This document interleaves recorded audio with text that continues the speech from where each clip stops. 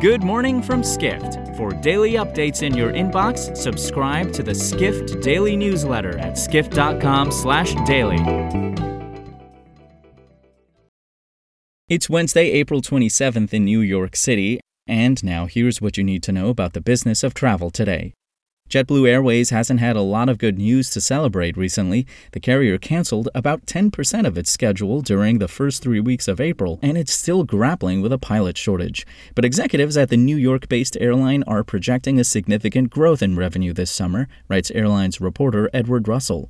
JetBlue President Joanna Garrity said at the company's first quarter earnings call on Tuesday that the carrier is set to generate its highest ever quarterly revenue in the second quarter. JetBlue forecasts between an 11 and 16% increase in revenue from the same timeframe 3 years ago, which Russell writes is a result of airlines charging higher fares.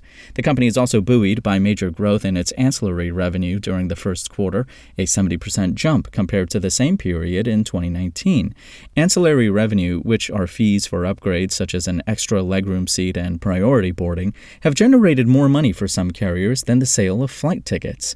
However, JetBlue reported a net loss of $255 million for the first quarter, and despite its forecast of record revenue, the carrier expects a second quarter loss as unit costs excluding fuel are expected to jump at least 15% compared to 2019. Meanwhile, executives offered few details on its surprise bid for low-cost carrier Spirit Airlines.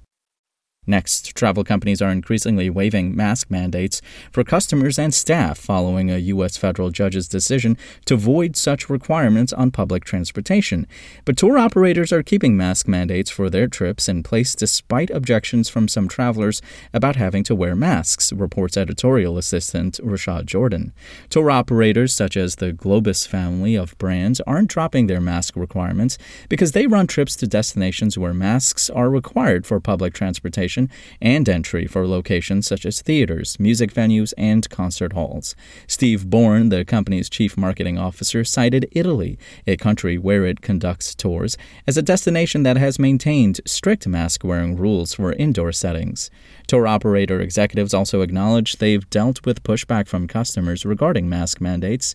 Christine Peterson, the CEO of Smart Tours, said she's had to insist to guests on her company's trips that they follow its rules about mask wearing.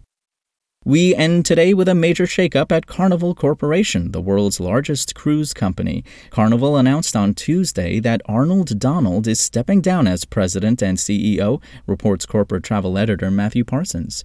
Chief Operations Officer Josh Weinstein will replace Donald, who will become Carnival's vice chair and a member of the board of directors effective August 1st.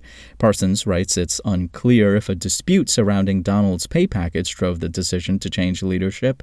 Carnival faced a shareholder revolt this month after Donald's pay, with 36% voting against giving the CEO a total package of roughly $15 million for the year through November 2021. That figure was an increase from the previous 2 years. The move comes as Carnival, like other cruise lines, is still struggling to recover from the pandemic. The company posted an almost $2 billion quarterly loss last December, and its share value has tumbled 34% in the past year.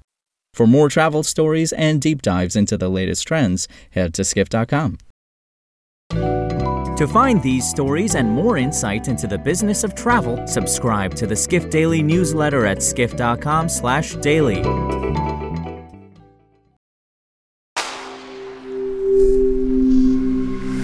Spoken Layer.